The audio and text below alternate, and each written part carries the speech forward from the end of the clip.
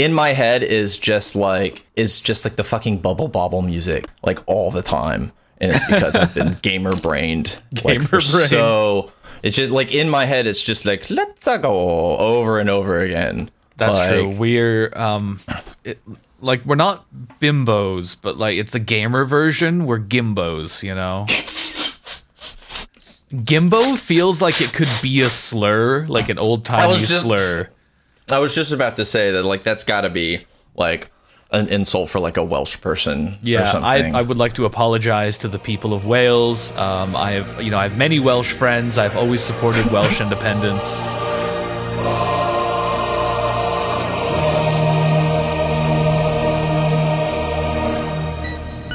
Anger, sexual lust, the sorts of things that you experience when you're playing a video game. All these concepts originated with Karl Marx.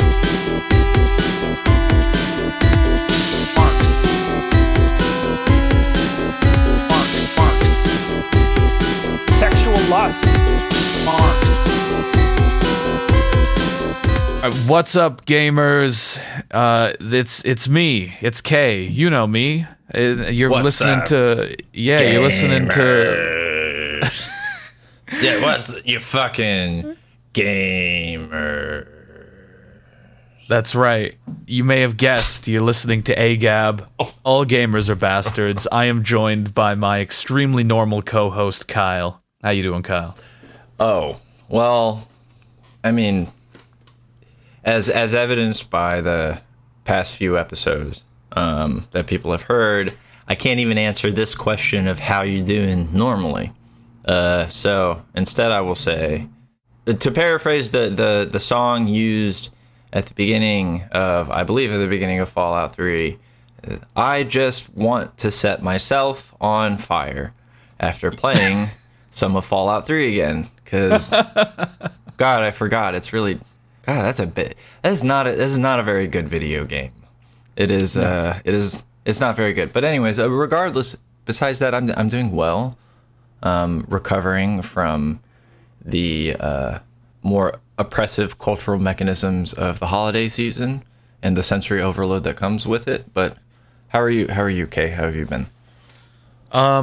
Good. It's nearly New Year's Eve. Of course, when all of you at home are hearing this, it will be 2021.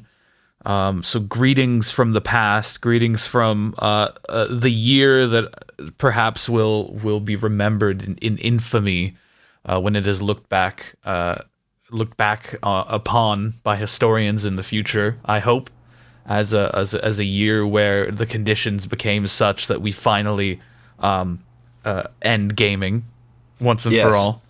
Once and for all, we've figured out where the big plug is for video games, and then we all just grab it and yank it, and then we're free, and then we can go realize the full of human potential. It's going to be so sick. But until then, unfortunately, we're just going to have to keep on video game podcasting forever. Skittles is working on developing a technology that, and that's all I'm allowed to say about it. She's developing a technology that's going to finally put us all out of our fucking misery. Yeah, stay tuned for that one, folks. Stay tuned for Skittles' final invention. Maybe so. You know when they invented, what was it? Was it the neutron bomb? Was it when everyone was like they're going to use it to like clear out cities without damaging the real estate too much? Yeah. It's going to be like that, except it's going to be a bomb that only affects gamers. So they're just going to drop it on like capital cities, and then everyone else will be unharmed. The infrastructure will be unharmed, but gamers will just fucking explode. Yeah, and, the low yield on the on the neutron bomb specifically targets this particular enzyme in people who have it's only got a scientific name. It's called Minecraft brain, which is just when everything just kind of looks like a block. as simple as that. There's no other differences besides that, which is part of the marginalization that gamers experience. We're not allowed to be perpetually fried by standing too close to screens for too many hours of the day, and that's not freedom. No. And I don't know if people can hear by my disgusting accent, but I'm an American. God damn it. And I want to be free to blast 1.5 update of Stardew Valley at my face until 3:30 in the morning as much as I please. Thank you. And God bless. Eagle sound. Gunshot. Gunshot. Eagle sound. That's right. And speaking of being free to blast, we've got just a little news piece because we are going to be talking about Fallout 3 today, which is probably gonna be a longer conversation. So we're just going to do a short little news piece about the 100 Thieves crank compound, where everyone's just going to be cranking it all day, sponsored by Cash App. Just the Cash App jack off gym, where everyone just comes in and just cranks, just start like you thought a congressman building a jack off room in his office was something. This is a jack off facility. And I'm telling you, it is the quality. It is only of the quality that can be provided by Cash App and Totino's Pizza Rolls. Totino's Pizza Rolls cannot figure out how to make a pizza roll that doesn't get soggy in the microwave, but can definitely make a gigantic room for a bunch of people to jack off in. Yeah, that's what they do there. Yeah, and they've got a little like video tour of the place, and it looks like a fucking prison. So it's very much a Foucauldian nightmare. Yeah. Yeah, it's a jack-off institution is what it is. You are institutionalized when you're jacking off in the Totino's Pizza Roll Coombe Palace. The genealogies that bird the Totino's Jack-Off Palace are then internalized and self-enforced amongst themselves and amongst one another as popular discourses within the Foucauldian Jack-Off Center. I think we've named this facility like 6 different things in a span of not even like a minute and a half. Yeah, which I'm proud of us. I just want to say you should that be. But yeah, this 100 Thieves Cash App compound is the most probably the thing that is going to finally apply the last little stroke of Joker makeup that I've been working on over the past few years, learning about the gaming industry more by being on the internet. Yeah. It's basically this. It is if a 13-year-old were given $500 million and basically a pad of paper and a box of crayons. And that's how he came up with the Fortnite training room brought to you by Totino's Pizza Rolls. It's just it's the most egregious, disgusting, like just excessive, just like noxious thing I think I've seen in a really long time. And like I just want to congratulate 100 Thieves for topping like the level of like capitalist bootlicking cringe that they've managed to create for their lifestyle gaming company, which and the reason why I call it a lifestyle gaming company is because 100 Thieves, I don't know what the fuck you do. What are you? Are you not a band of 100 actual thieves? And if so, what do you do? Who are you? I wanted to know that also, so I went ahead and I Googled it. And I believe they refer to themselves as like a lifestyle brand, which basically means they don't fucking do anything. And as I was watching this hellish, I don't even know what to call it, as I was guided through the halls of the Coom Dungeon, sponsored by Totino's, I realized that every room is like sponsored. They've got all these sponsorships. I don't even remember a lot of the other ones. They just kept throwing like brands at me. I noticed all the like gamer chairs in the gamer hole were the same brand. So I'm sure that's a fucking deal as well. Oh, they have. Wait. Okay, so 100 Thieves is sponsored by Monsanto. Is that a bit? Or is that real? No, this I gotta Google it, but I'm pretty sure this is real. No fucking way. No fucking way. Oh my god. Oh my god. This is okay. Come on, let me see. There's no way that this can be a real thing. Please no. This like can't be. Like normally, well, because it's Wikipedia. They have partners listed on their Wikipedia page that include the other stuff that was in that video, and the Wikipedia page is just in general pretty good. They've got citations and it's to real articles and things like that. But I can't figure out how they're connected to Monsanto. It says Monsanto here. I don't know why. Where does it say Monsanto? Okay, so you look at 100 Thieves on the Wikipedia page under partners. Cash App, NZXT, Rocket Mortgage, which was one of them, Totino's, Elgato, and then it says Monsanto. It says Monsanto, so that's... Are there two Monsantos? I wouldn't think so. I don't even know how to respond to that. That is an unexpected twist that you just uncovered here. I love how deeply incestuous capital is. Like everyone sponsoring everything, especially in these like dog shit, like tech psycho startups. They'll always have the weirdest people just pouring money into it. I mean, that's what's so interesting.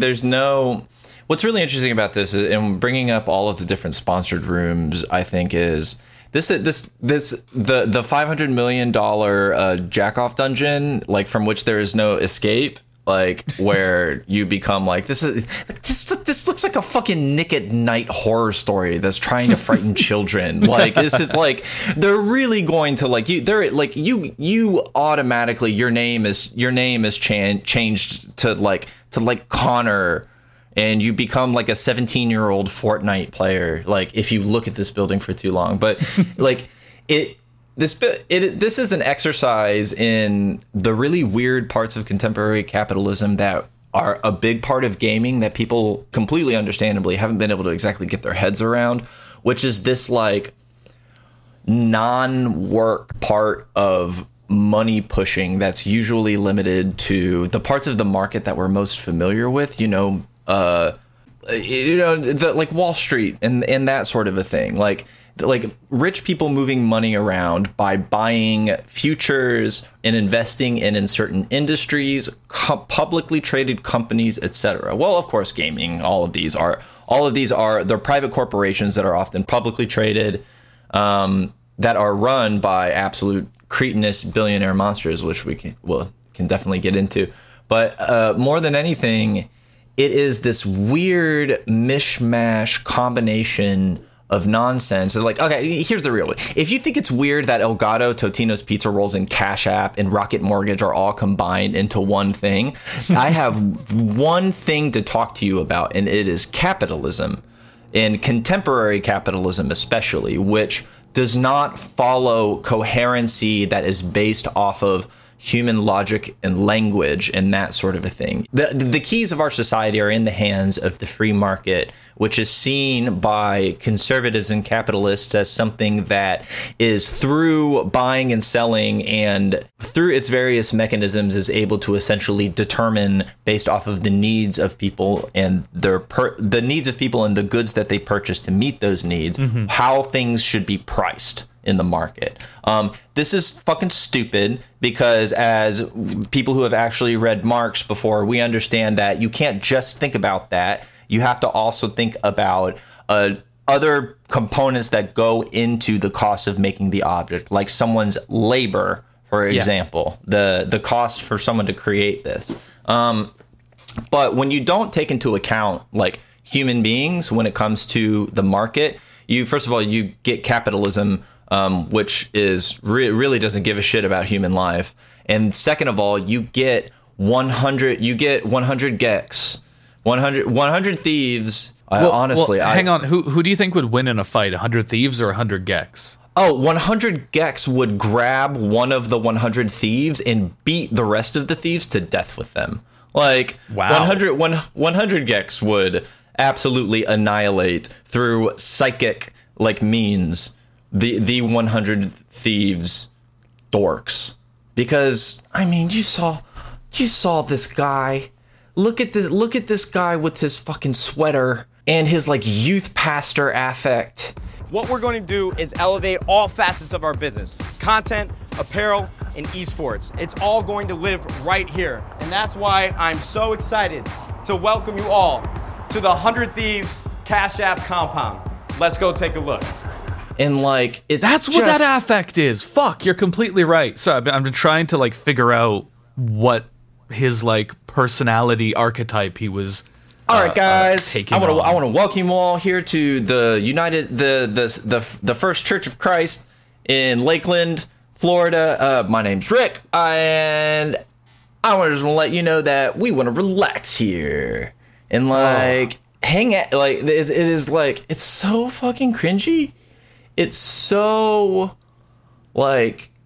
It's just this, it is such culture industry crap that what's useful about it, and this is the point that I was trying to make when I was going on, is that what's useful about this in particular is that they put the names on the wall and they show that like a lot, where this money goes is this. All of that extra money that doesn't actually go to the people who develop and make video games, the money that we use to purchase these games, they don't go to the people who come up with them and who build them and create them. They go to the people who own the companies who then turn around and invest in the $500 million Jack-Off Palace. Well, that ties into a big neon sign appeared in my brain when I was watching this, because I was thinking about, okay, so you got your esports teams, fair enough. They're probably like on some kind of a contract. But then you've got streamers, I'm noticing. And also you've got podcasters. And I was reading an article that said that 100 Thieves has the number 1 and number 2 like gaming podcasts on iTunes or whatever. So before I get into what I'm about to say, we're coming for you, motherfuckers. We are. Yeah. We're coming for you. Yeah. You should be very, very concerned for not just the status of your podcast, but just your safety in general. No, I didn't mean like we're going to become the number 1 podcast. I meant like we are going to physically attack you in a video game. You see? Yeah. We would like to fight in a video game physically. Physical video game. So you can find us as always, reach us at our P.O. Box 42069, Walla Walla, Washington.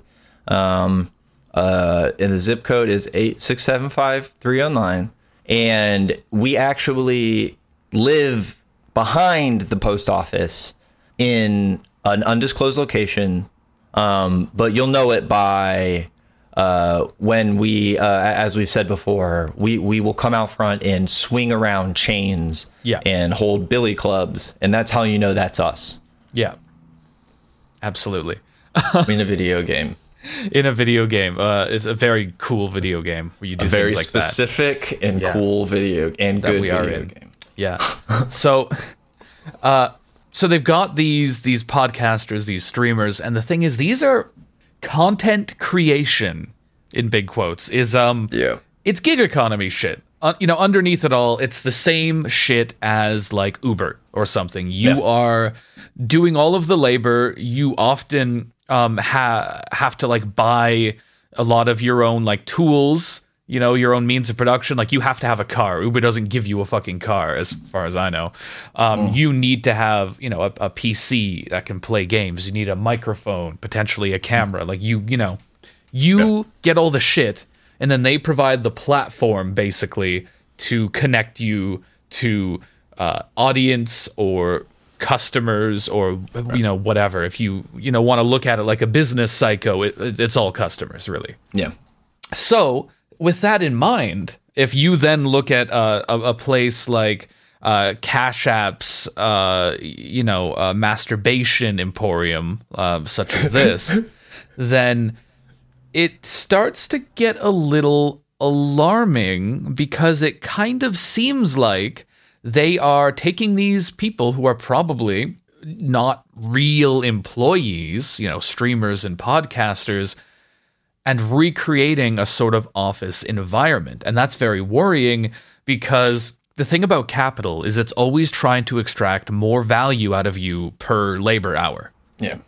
Because it needs to be growing, always. So that often comes in the form of exerting control, of getting more out of you, per hour that you're working. So the gig economy, a lot of people who work in the gig economy kind of like it. Like, quite infamously, Prop 22, I want to say, in California. Correct. So the Uber drivers voted, at least a decent chunk of the Uber drivers voted for Prop 22, which reified their position as contractors and is going to some degree close the door on like actually becoming like real workers and all the rights and protections that affords you. And so the narrative goes that a lot of them, they like the freedom of being, quote, self-employed. They like being able to choose, how much they work and when they work. And it's really interesting to me that capitalism is kind of selling us back some of the freedoms that came, or rather some of the freedoms that we lost with industrialization, with the way that we started measuring the workday in hours. Like, people in agrarian society, they had a lot more freedom to sort of work as it needed doing. A lot of them, they didn't have a guy standing there with a fucking clock being like, no, you haven't done your 8 hours yet. You go and you sort out the field, you feed the fucking piggies or whatever, and then when it's done, it's done. Yeah, work was a part of a social life. Yeah, exactly. Throughout the day, and you paid more attention. You were more inclined to, before electricity, be reliant on natural light than other light. And as a result, people needed different types of things, and they organized society in a different way. I think that's a really good point. Yeah, so nature regulated, how and when you had to do stuff a lot more than like a boss, keeping track of fucking time. But labor was a lot more task-oriented than time-oriented. The mindset seemed to be a lot more like, okay, I need to do X, Y, and Z. I need to get that shit done today.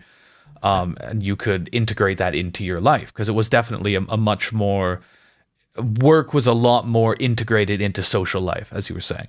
And so I feel that a lot of gig economy stuff is really capitalism trying to sell us back like a feeling that we have that kind of work-life balance, but it comes at this enormous cost of our a lot of the hard-fought workers' rights that gig economy workers do not have.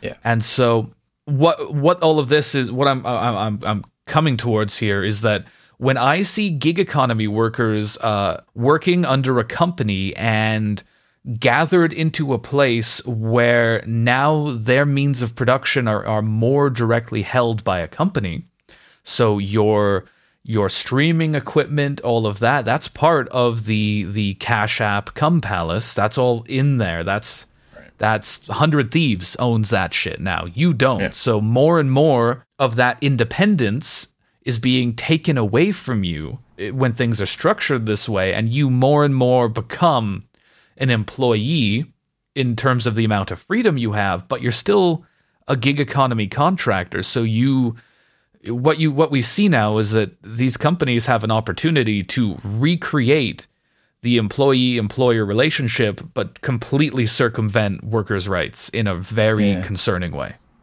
And to do it in spaces in which people are not very familiar, which is there's this idea that I've been playing around with and writing some things on, that I've been talking about, the colonization of everyday life, which I think we've mentioned. I think we mentioned on the last episode. I think I heard that right. recently. I made a joke about this building being a Foucaultian nightmare, in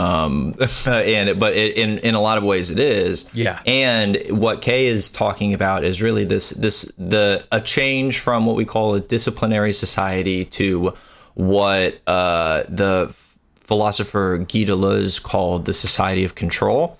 I think these are very useful for talking about power in contemporary society. And this is a good practice for me to be as brief as possible. Michel Foucault, the philosopher that everyone makes prison jokes about, everything is not a prison. That's not what Foucault was saying. I'm sorry, but it's a funny bit, but it's wrong. Fun police. Yeah, I know. That's why I don't comment on them, only on the podcast when people can't get mad at me. Foucault's theories of power was structured around the idea of the disciplinary society, which is in the 18th and the 19th century, these various sort of enclosing spaces that were constructed in liberal societies like schools and hospitals and prisons. These enclosures that not only had put people in a certain place, but also had them socialize and carry on in a particular way. And that's where sort of the power, the discourse of power embeds itself within individual people through the constraints in the way that they socialize in these various institutions, and how those institutions are based off of certain types of knowledge, certain beliefs, certain structures, if you will. And then moving past this and attempting to sort of like bring it into conversation with more contemporary society, Guy Deleuze, in an affirmation of Foucault's thesis, talked about in an essay called Postscripts on the Societies of Control.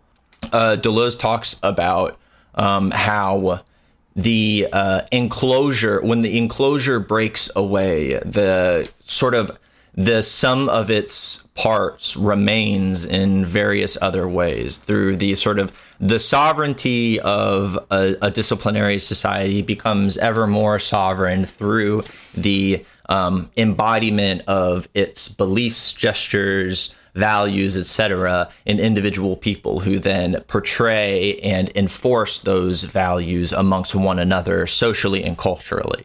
And what's interesting about this, I think, is how it takes this sort of the next step for the gig economy, which is the thing that capitalism does, which is says, ooh, isn't it nice how much freedom you have in your schedule or whatever, and masking over the fact that it's going to be hard for you to maintain a free schedule rather than just a busier one at different hours because of the type of job you're doing in order to be able to pay all of your bills doing this gig economy work. And you have to pay for the wear and tear on your vehicle and all this sort of a thing. Mm-hmm. But like companies like this are able to go into their working conditions and to their employees and hit certain pressure release valves in order to like tamper down an already really like beat down workforce, considering, modern work. And what stuff like this does, I think, does something of a similar thing with, say, like a petite bourgeois person, if we're using these kind of class gradations in this exercise, and to negotiate with them and say, hey, look, come into our fancy jack-off palace and like jack off on this gaming PC into a plate of Totino's, and while still restricting and retaining through, as you were talking about, the means through which they produce and create content, growing their content, but all the while like basically sweeping in the spoils of their work, the result of their labor.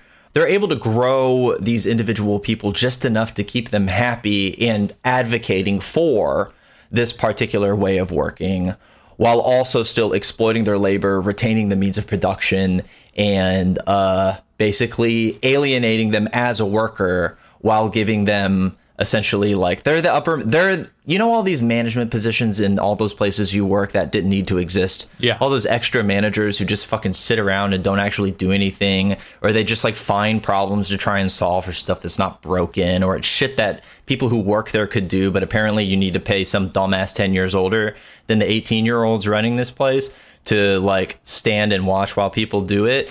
that these are the types of people that these are they're trying to create in these horizontal, unstructured industries. People who are going to say, no, this is all very good, and one of these days you could be me. Mm-hmm. So yeah, there are these very sort of like means of negotiation that capitalism has through individuals or through its social and cultural environments that they're able to leverage into controlling and maintaining hegemony. And this is one of them, I think. I think, as we honestly just showed, good for us, in a whole bunch of different fucking ways.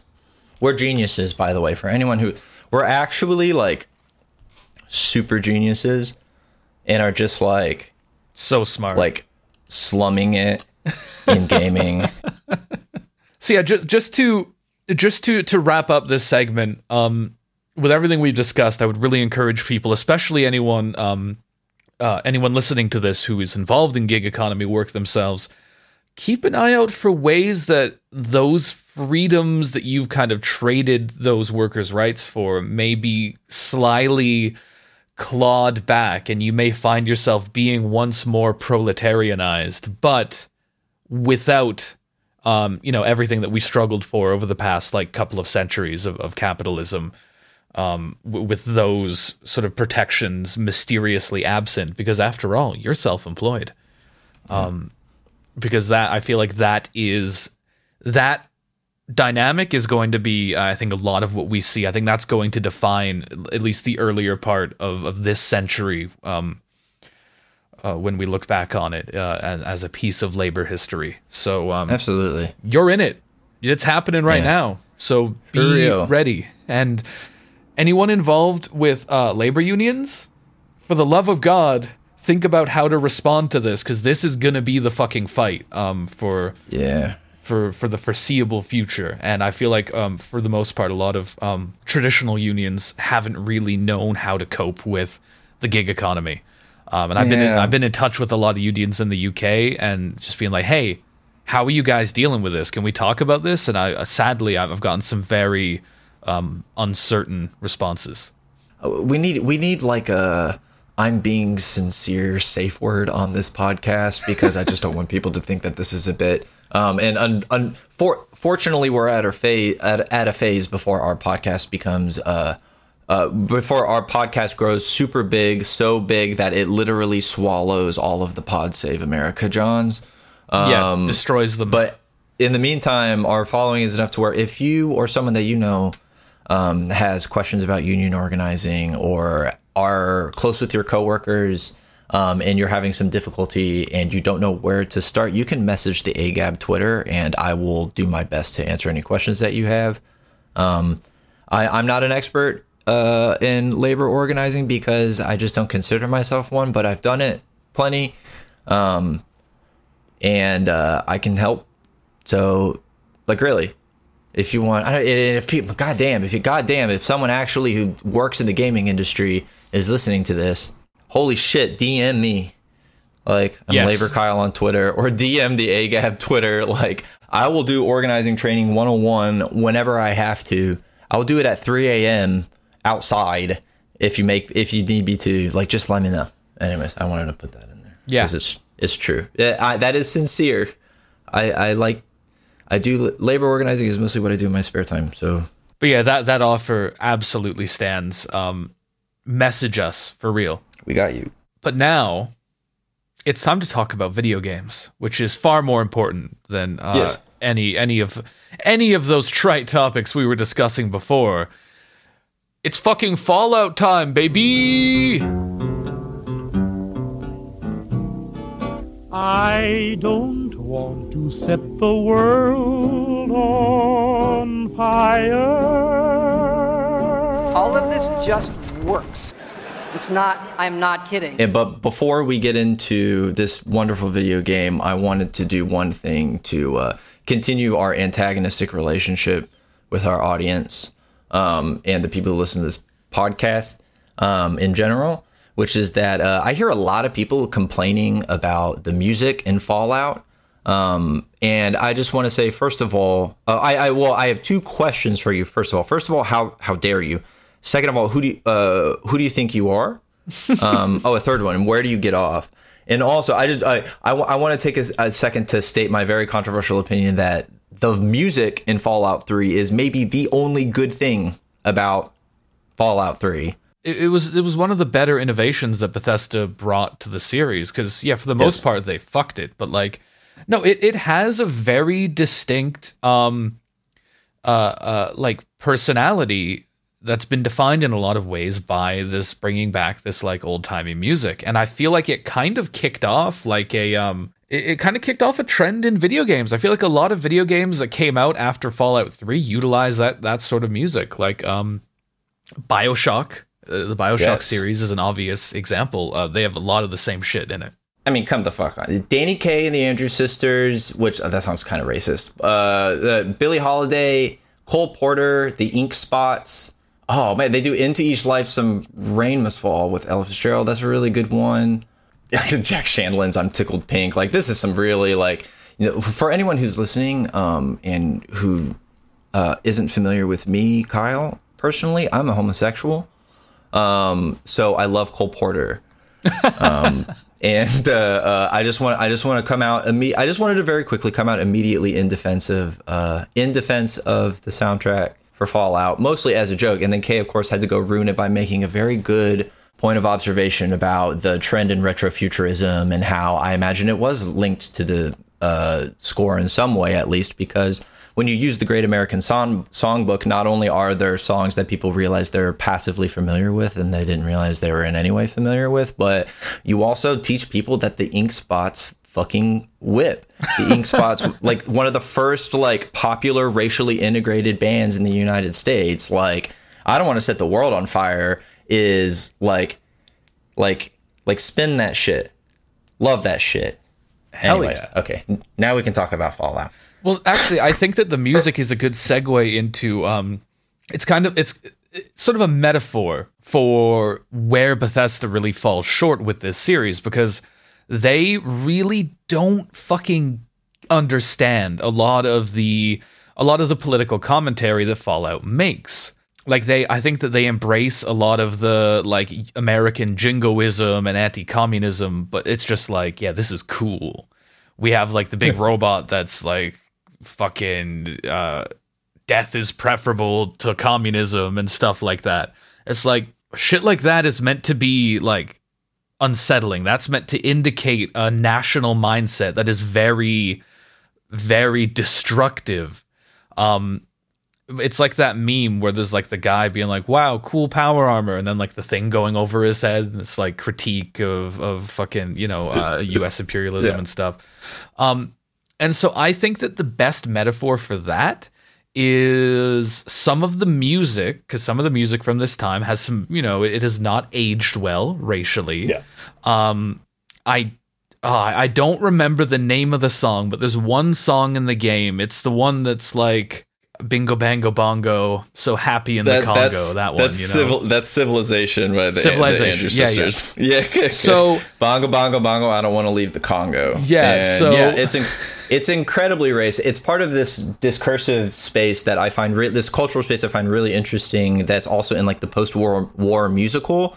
There's, for example, I think it was either On the Town or Anchors Aweigh.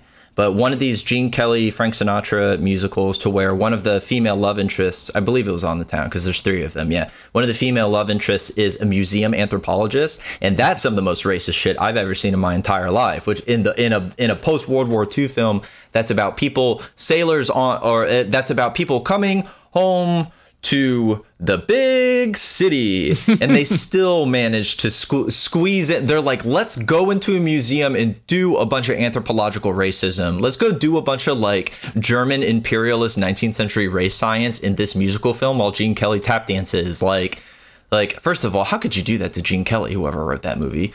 How dare you? That's my husband that you did that to. And also, there is no tension. I think, and you can correct me if I'm wrong, I think what you're getting at, Kay, is broadly, the tension that exists in the political spaces of the first 2 Fallout games, which in its Cold War political commentary, in its its commentary as a post-apocalyptic society on nuclear fallout, on weapons, on, you know, various forms of factionalism, liberal politics. The first Fallout games, like the formation of the like bourgeois, like liberal space or whatever is not like seen. It contains within it a good solid critique. Whereas this is all just window dressing in the Bethesda Fallout games, to where like it just doesn't really matter anymore, which is how you can see all these various like characters and pieces just kind of switching in and out to fill this like story that's about like, you know, commentary on the Cold War is interesting, but have you thought about pew pew and like how maybe the perfect unity of like right-wing nationalistic, like almost Catholicism with the US military. Like, have you thought about how like you could just like they're not that bad?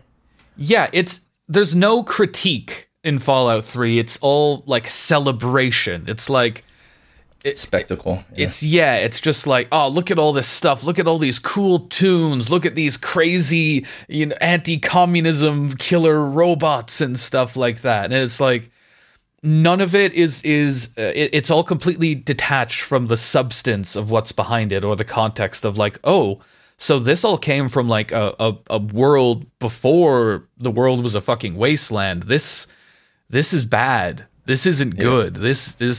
This maybe gives us some clues as to why we are currently standing in, a pit of radiation and fucking monsters. Yeah, it doesn't like it's part of like why I think the Fallout series is very useful for examining capitalist realism in particular, and that sort of cultural framework, is that you can see that even in like the first two Fallout games, this isn't like the first two Fallout games are both have good stories, good characters, and they're very well made, enjoyable video games. They're very well made, like interactive products. But they don't like hold up perfectly to the critique of capitalist realism. No, by any means. And that's part of, you know, it's a very powerful force, and that's part of the, you know, its use as an interpretive framework. But it like even with that, Fallout 3 is so like sees itself as so devoid of ideology, or like basically has had like it has no soul, to the point to where when you put them next to each other, Fallout 1 and 2 seem like, you know, like they're the reddest games that have ever come out. When in all actuality, they just have politics. Like they don't have perfect politics, but they have them, something to grab, something to hold on to. They have like it's textured. Those worlds are very textured. Fallout 3, it feels like a reduction. You took the first two Fallout games and you put them with some water over low heat, and you got them into sort of this like reduction, and you put it into the mold of insert whatever fucking AAA game like you want to think about, and then you just like slop it out into the public. And as it turns out, the thing that we don't. The point that I personally often forget until I went back and was looking at some early reviews earlier today, which is that this game was a fucking mess when it was released. It didn't work. Like it was a night, like playing it on console in particular was an absolute nightmare at the very beginning. So, things weren't going to go well. But I guess what I'm trying to say is it's not enough for the thing to, actually be something that's interesting. I will play an interesting game that doesn't always work right. Yeah. Because goddamn, if it's an interesting game, I'm probably going to like it. Like, I'm probably going to dig its, like, you can give me rough edges and I'm just going to think it's punk. It's fine. I don't care. If anyone wants to mark me for any particular reason, that's a good way to do it. Like, I'm just gonna be like, oh yeah, this kind of rips. Sounds nasty. But like to put out something that is not only so devoid of meaning and value and commentary, but to also put out something that just doesn't fucking work right. Yeah. Is just insulting, but par for the course. As we especially learn, considering this, if we think of the gaming industry in terms of phases, this would be, I think, the beginning of the like pissing on us and telling us it's raining of modern console and PC gaming. But, you know. Certainly, and everyone is rightfully tearing into CD Projekt Red at the time of recording because of Cyberpunk 2077, but it's important to always remember Bethesda has been releasing broken, fucked up games for a long, long time. Like, this isn't a new problem. Fallout 3 is more than a decade old at this point. And it was totally fucked when it came out. And I think that in terms of a game that's just like really hollow like this, like ideologically, in a lot of ways, I think that the Brotherhood of Steel is really the best example of that, because I recently played Fallout 1, and you meet the Brotherhood of Steel in that game, and it's a very... It's an interesting faction that clearly has some clear ideas behind it, and you talk to people in it, and they all kind of feel like people. Like there's like a mechanic who's really lazy, and you can get some power armor quite easily off of him, even though it's normally something difficult to get because he can't be fucked trying to fix it. So if you can just sort it out, you can take it off his hands. Like there's people who just don't give a shit. There's people who are really ideologically committed to what they're doing. And, you know, it feels like a real organization. And you compare it to Fallout 3, where they're just like generic good guys. Like they feel like knights, you know, like a lot of people call it Oblivion with guns. And it is a little reductive, but at the same time, it's like, no, the shooting feels so bad because it is Oblivion with guns. And there's literally like the heroes are fucking knights in big suits of armor and shit like that, who are just objectively good, and they're fighting the objectively bad monsters, and like it's bad. It's World War. I managed to somehow accidentally mention World War II, and somehow my psychic gamer senses were tingling from the other side of the Atlantic, because it's absolutely the Call of Duty discourse. Like it emerged from this still in the end of history, like first Bush administration, sort of reinforcing the like aggressive nationalistic policies and American foreign policy, as, you know, American sort of imperialism took its 21st century turn with Iraq and that sort of a thing. And then again in Obama, which Call of Duty, you can't tell I'm writing a magazine piece about Call of Duty right now, because I can say with certainty that Call of Duty followed that trajectory like lockstep perfectly. Yeah. And that narrative reminds me so much of the early games, to where you're basically not the first one, where at least the first Call of Duty game actually you play a Soviet. There's one. And then they said, stop that. Not completely. I think there's maybe one or two others. But Department of Defense said, tone it down, lads. Yeah. That's one's too many. And it's these very like not even Hollywood, like not even golden age of Hollywood, like studio contract era stuff, because at least those people were like, I don't know, maybe they're just hot and you get distracted, and not all of them are terrible actors, or at least like the camp and hyperbole of those contexts feels fun and interesting. It feels performed, but you can tell that this isn't genuine, because the way that you build your experience within the context of Fallout 3, which can actually turn it into a playable, interesting game, is by essentially imbuing it and working against and in spite of its wishes, it's a sham of an ideological construction, and that in and of itself is its own sort of end of history based construction that's void of all, just like, you know, it's the Allies versus the Nazis, and then you don't say anything else about World War II, and then everyone goes home and we don't talk about who was doing things. Besides that, Allies, and by the Allies I mean the United States, the British, and the French. End of list. It's this like it's not just ahistorical. I mean, it doesn't have to be historical. This is an alternative timeline that goes before the nuclear event. So things changed in the Fallout universe. I get the, you know, I don't know all the rules of fiction, but I understand how to read that sort of a thing. But like the problem is it does nothing useful that doesn't contribute to some of the like shittiest parts about contemporary video games is that what they do is they take advantage of interactive technologies as a means for telling tired, boring, stale, uninteresting stories, and then are able to leverage the technology.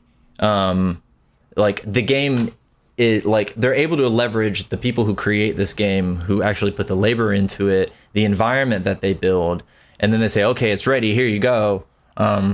Without being it doesn't feel like a place that's lived in, because it wasn't lived in. Not even, I don't think the developers get to live in these environments in a way to imbue it with more human qualities, considering studio pressure and that kind of a thing. So I don't know. I just think there's a way to make a world that feels real, and I think the example used of the Brotherhood of Steel is a really good one, because if you're thinking about human beings, then it's a collection of people with their own desires, beliefs, and visions for the world, their feelings, and motivations, etc. If history tells us anything, it tells us that. So human agency, like I don't want these weird if the Brotherhood of Steel guys existed in our universe, they would be like scary trad Catholics who like really want to reinvent the French monarchy or something like that. They would be like internet personalities that would just be like hot, luring people into just like, they're like, we're just gonna sit here and we're gonna be cool and talk about Jesus on the internet. Have you thought about how Western society is crumbling because of the homosexuals? Yeah, like Brotherhood of Steel are horrible. Like we will get to Fallout 4 in a future episode, but one thing I cannot attack Bethesda for is I think they did a much better representation of the Brotherhood in Fallout 4. They are an aggressive, invasive force who doesn't give a shit about anyone except themselves. They will fucking shoot up dirt peasants with a Gatling laser if they have something they want.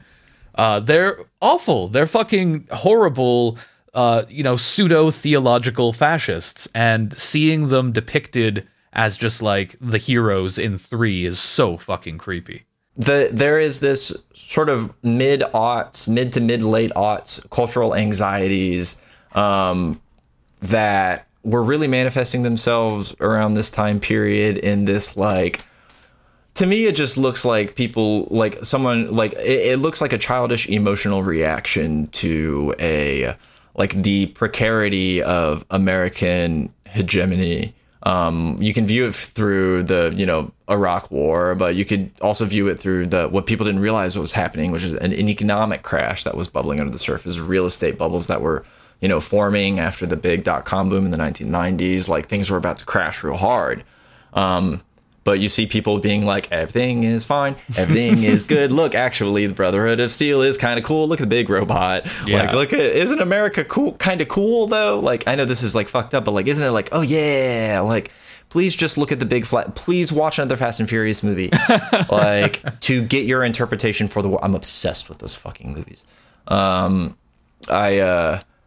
yeah, like, it is this, like, it's a period in cultural history, especially in places like the United States, that see this kind of, like, people are really, like, wringing their hands trying to, like, interpret and reinterpret America's like supremacy, the United States in the world.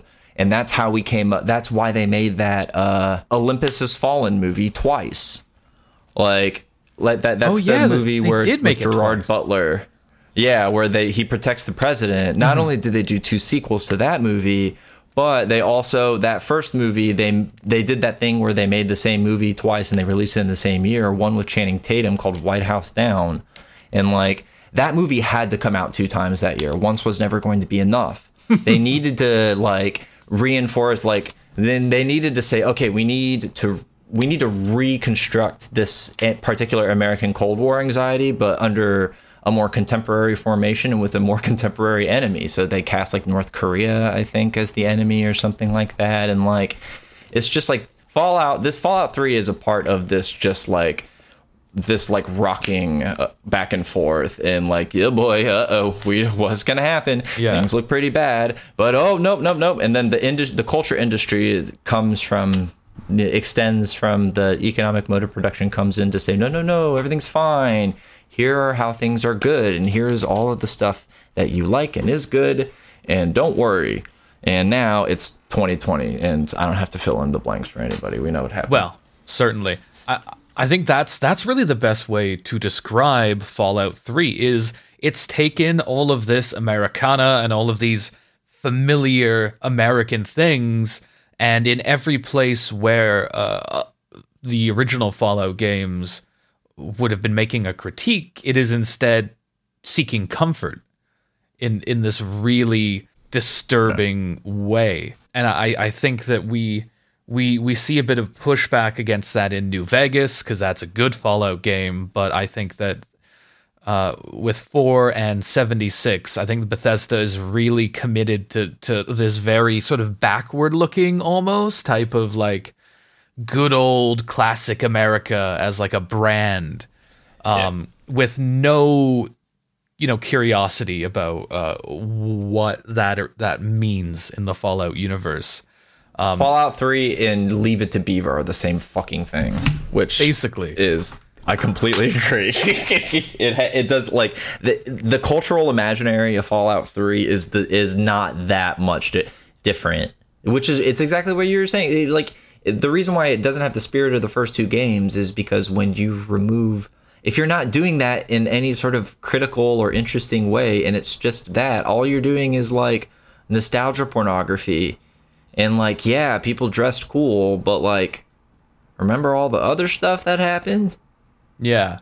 Like, I don't know. And you know what? Kind of on the other side of like the whitewashing of the Brotherhood of Steel, another disturbing thing that happens in 3 is, I don't know what the opposite of whitewashing is, but the making shittier of the super mutants, because they're like fairly intelligent and they have like motivations that make sense in Fallout 1 and New Vegas certainly, and in 2. Whereas in 3 you don't really get much of that. They're just evil monsters here to kill you, and it feels like that in a lot of in 4 as well. Like Bethesda is not interested in the super mutants as like as a race, as a group of people who have their own interests and motivations in this world. They're interested in them as fantasy monsters for you to shoot. Yeah.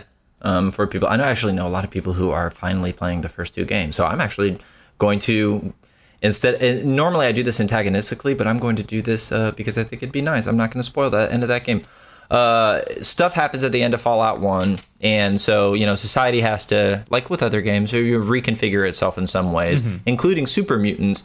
And some super mutants have reactions that are different than others. Some work or more closely align themselves with the New California Republic. Some like some are the roving bands that you see in Fallout 3, and some integrated into human society, and some the only thing that Fallout New Vegas misses with that is that there just aren't as many super mutants. So as a result, it feels like just these sort of snapshots of which I think is a good thing. But in the earlier games, something that was even broader, which is, as you were describing, like social groups and social formations and factionalization does not like morph the brains and the subjectivity of everyone within those like groups in a one-to-one way, to where like I joined the Brotherhood of Steel, and now it's just like, nah, I'm gonna talk like this, and I'm gonna say sir to everybody. There are human beings with individual agencies like present within these social formations. The social formations rise within this big soup of human society, to where that's how we figure out how to construct and build those societies, and then we figure out how to communicate within them using language and all like writing and culture and all of this interesting stuff. Like, but that doesn't mean that like everything doesn't just change then. Everyone is making their own individual assessments in evaluations. They're making their own concessions toward whatever this social formation is versus what their desires are. They're trying to change themselves. Maybe they're being successful, maybe they're being not, but those are individual people with motivations. Super mutants count as that as well.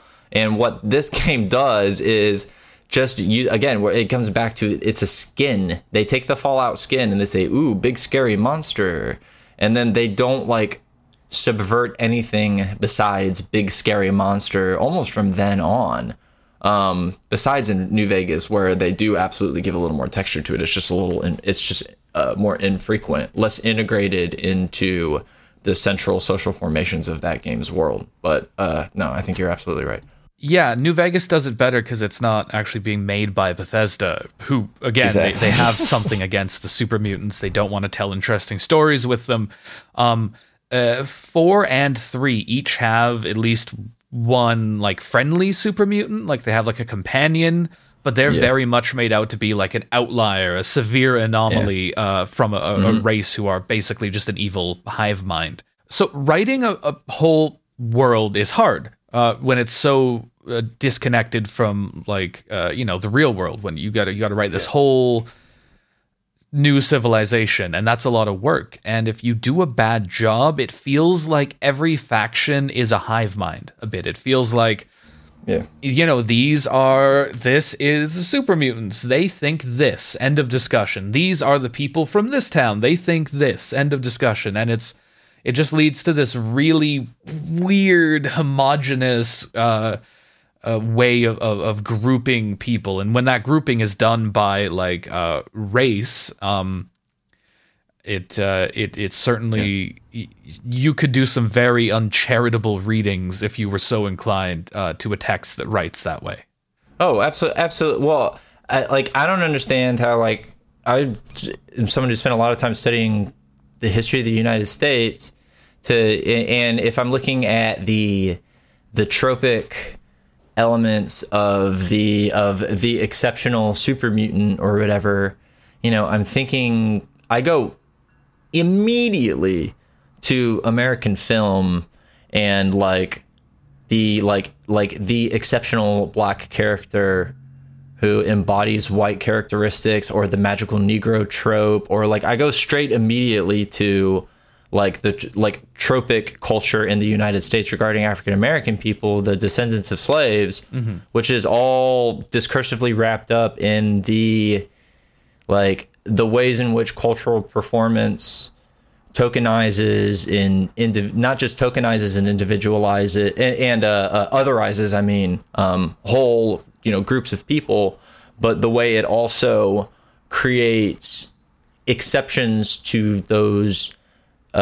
generalizations as a means for reinforcing its own discursive supremacy. That's another, I think I managed to land on another full circle point on accident, but I think it boils down to really what Fallout 3 lacks, which is any amount of self-awareness needed to continue manipulating the characters, context, and ideas that it inherited from those original games in a way that's not going to accidentally do racial tropes clearly they just did, because that's some basic culture shit. It's really, it's not nitpicking, it's not going out of your way. It's a very simple, straightforward reading of the way that they talk about the various groups in this world. And am I saying that they're trying to embed, for those who aren't used to doing this type of reading, which I totally understand, is not usually the way people talk about video games. But usually, I'm not trying to say that they're, the developers of this game were ooh, we're going to do a secret racism. There's too many overt racisms. Let's do a secret racism and let's do it in the video game. It's just to relate it to the broader point that an awareness of the role that a super mutant plays in this society would necessitate a different construction of the super mutant, and those exceptions wouldn't exist because they wouldn't need to exist, because super mutants would be seen as characters with agency, intelligence, process for reasoning and the capability for socialization with people who don't look like them or act like them, like, you would understand that, like, if you were using the IP in a way that was productive. But instead, it takes a step back, and while retaining the aesthetic and some of the other sort of constructions, the way they talk and, you know, that kind of a thing from earlier titles, it instead uses and just like any the vacuum that's left by this lack of critique is just filled with whatever contemporary discursive crap that you can put into it, which is like, ooh, big super mutant bad. What if big super mutant bad, but one big super mutant good, but all rest bad? Oh wow! Oh my goodness! Like, they're like, oh, there's a super mutant companion in a Fallout game. That must mean that this is the good one. It's like, no, think about that if you think it for more than 5 seconds. Yeah. No, and it's then not you'll good. figure it out. It's not good. No. Everything from like American jingoism to racism to, you know, any assortment of reactionary ideas that are contained in this sort of like classic America culture that the series pulls from. Bethesda's not interested in thinking too much about any of them. And that is what Fallout 3 is. It's a game that doesn't want to think too much. Yeah. And stay the fuck out of sci-fi if that's how you're going to behave, is what I have to say about that.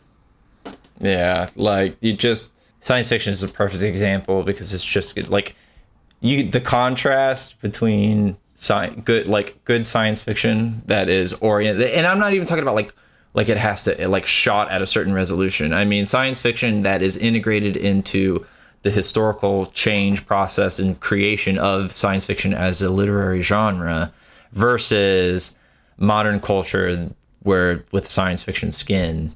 Like, really, when you put them up right next to one another, the contrasts are so striking. In post-apocalyptic fiction, which, like, especially one with such heavy science fiction elements like Fallout, is very useful for that as well. Some of it's good. This is not. Bingo. That's Fallout 3. Play New Vegas instead. That's it. Yeah. Play Atom RPG. It's a really, really good game on Steam that was created recently very much in spirit of the early Fallout games. And I have played a very good amount of it, and it's fantastic. There's a new game you can play instead of Fallout 3 because it's not very good. Play something isometric and weird like that. Awesome. Or New Vegas if you want a first-person shooter. I'm gonna check that out because I've been revisiting the first two Fallout games, so I definitely want to get a load of that. Yeah, it's really good. I like it quite a bit. You bastard! All right, Kyle, who's the bastard? Who's the bastard? So, in the spirit of Christmas, official sponsor of the podcast, I'd like to, first of all, thank everyone who's listening right now for enjoying us, enjoying our first big year as a podcast. And by first big year, I mean first month. And I want to just take a second to, ring out the old and in the new by declaring the bastard of the week, just the entire video game industry, really.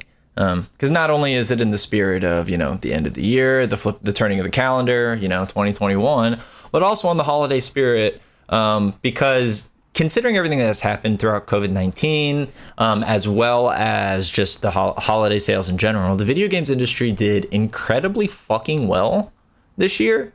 I've seen estimates for 20% sales rise. Wow. This is getting close to the $200 billion mark. They're not going to hit that, but something like that. They just released next gen consoles, so it's going to be a good year next year too. Lots of growth from the big companies. An unbelievable surge in revenue overall across all kinds of platforms and PCs and console gaming and mobile gaming and that sort of thing. And so there's that information. We're going to put that there.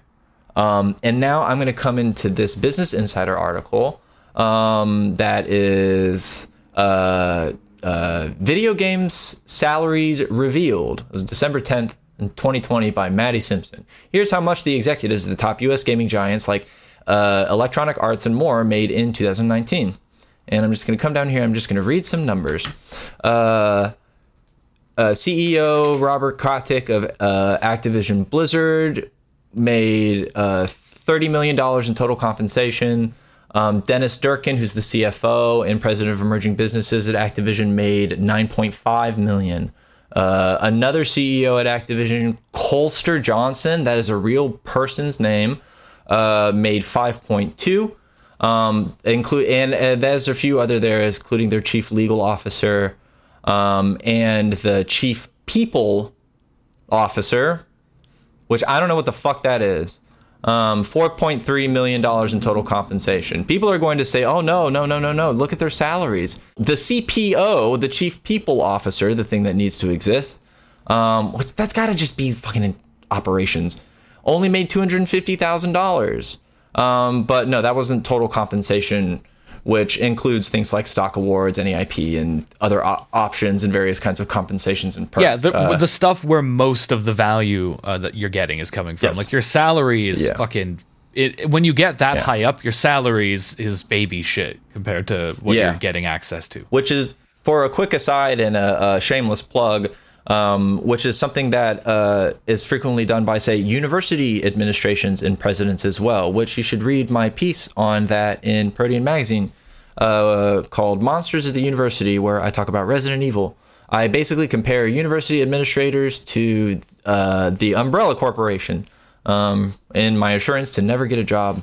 But it's the same idea, basically. They talk about, not only when a president of a university says, I'm going to cut 25% of my salary in solidarity, like, first of all, that's fucking jack shit of their gigantic, like, six-figure salary. But also, that's not even close to the total compensation they get. Here's another good example. Andrew Wilson, the CEO of EA, gets $1.2 million in salary, but his total compensation is $21 million. So that's... it just goes on and on. The CFO of Take-Two made 7.5. The president and CEO of NVIDIA made almost $12 million. This is during a global pandemic.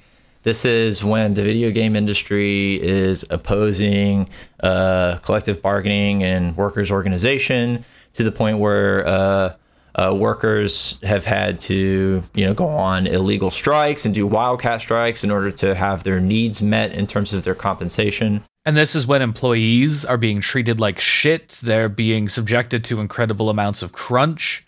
And frankly, even if you're such a fucking dickhead that you don't care about any of that, all you care about is consuming video game, this is a year where huge games are being released unfinished and fucking broken because they apparently can't invest like the money and man hours required to properly make their product, but the assholes at the top can still walk away with fucking tens of millions. Nobody is coming out of this any better except for them. Because at the end of the day, it doesn't, organizing and being a worker in tech or in gaming is not going to be different than being an organizer or a worker in other industries, because they are never at any point going to go out of their way to give you the things that you need in order to live your life comfortably and safely. They need to be demanded. Not only can you not ask for them as well, they need to be demanded, and there ultimately needs to be consequences for people failing to for people who fail to meet those demands, which is when video game workers organize and make demands. Striking gets the good. Striking is a last resort when it comes to union organizing, but game workers have absolutely won recently. I'm thinking specifically about there's a game called Love Struck that was produced by Voltage Entertainment, a group of workers organizing with an initiative from the Communication Workers of America telecom union here called CODE. campaign to organize digital employees, I believe that stands for, did a wildcat strike with consensus among their members in order to get pay increases for the amount of work that they're putting in. They managed to, like, on average, get, I think, almost 80%, 75-80% pay increases for people across the board because they worked on a direct action model. That, like, kudos to the CWA for being willing to do direct action solidarity based organizing, because a lot of people aren't willing to do that. Besides, my branch of the IWW has done this, as well as other IWW branches. But more than anything, like, this is how much money they're making. This is what's happening in the world. This is, like, not even this will get them to stop. The only thing that gets, like, the most powerful rich people in the world to stop is demands from their workers. We will not do any more unless you do X, Y, and Z and come to the negotiating table with us. And otherwise, there will be consequences, and you will just have to see. So there's no other way to look at it. These people are just fucking monsters. Yeah. And frankly, unions that have been sort of afraid of taking a more direct action oriented approach need to really clue into the fact that it's what gets the goods, and that's it. Oh yeah. And I think that needs to be the attitude in these industries like video games that have such low rates of unionization. If you're going to go into it, you need to go into it fucking aggressively. And yeah, again, if there's anyone in that industry who wants to talk about that stuff, get in touch with us, because get in touch with the pod. And to the bastard of this week, the video game industry itself, fuck you. Fuck you. Fuck you. Big ol' fuck you. I will organize your employees to come whip your ass. Just as Kay was saying. Exactly. If you're working at a place and it really sucks, especially if you're in the gaming industry, like, you're not alone. Like, you have your coworkers, even if you don't have each other yet. It just takes time and militancy and dedication. That's it. That's how you union organize. Anyone can do it. Not everyone has the determination, because it's hard, and sometimes it takes a really long fucking time. Sometimes things end up ramping up and it happens fast, but sometimes it takes forever, and you have to be willing to make the choices that you need in order to do what's right by yourself and your coworkers. And I'm telling you, it's life-changing, because it makes you see the way that you look out for the people in your workplace in a whole different way. I'm not Boss Kyle, after all. That's true. You are Labor Kyle. Don't fucking forget it. I am. All right. Ooh. It's that was like my plug. It was. I'm that on everything. Let's do it. If you want to follow me on YouTube and Twitch and Twitter, hopefully by the time this comes out, I imagine I will still be as nose deep in Stardew Valley 1.5 as I have been, and my plan is to use that time productively to get back on Twitch a little more. So. Yeah, I'm Labor Kyle over there too. It's been quiet over there, but people can find me, and we'll play some video games. Okay, where can people find you? You can find me at K and Skittles on Twitter. You can find my YouTube channel, K and Skittles, where I make video essays. You can check those out. I also stream as well on Twitch, and you fucking guessed it, man. K and Skittles. Yeah, that's where you'll get me. Yeah. There's a category of objects in the world that having uniformity across platforms in your handles it's like, you know, a sweater, that where the sleeves fit you perfectly. Yeah. The best time to wear a striped sweater is all the time. One with a collar, turtleneck, that's the kind. All right, that's it. Goodbye, gamers. That's it. I don't know. I can't think of anything funny to say. All right, bye. Bye.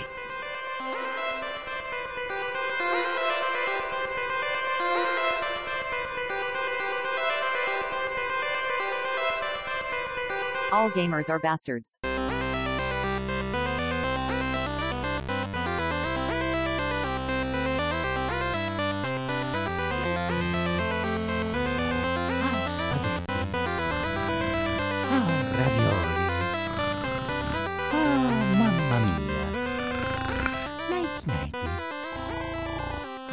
spaghetti. Ah, ravioli. Ah, mamma mia.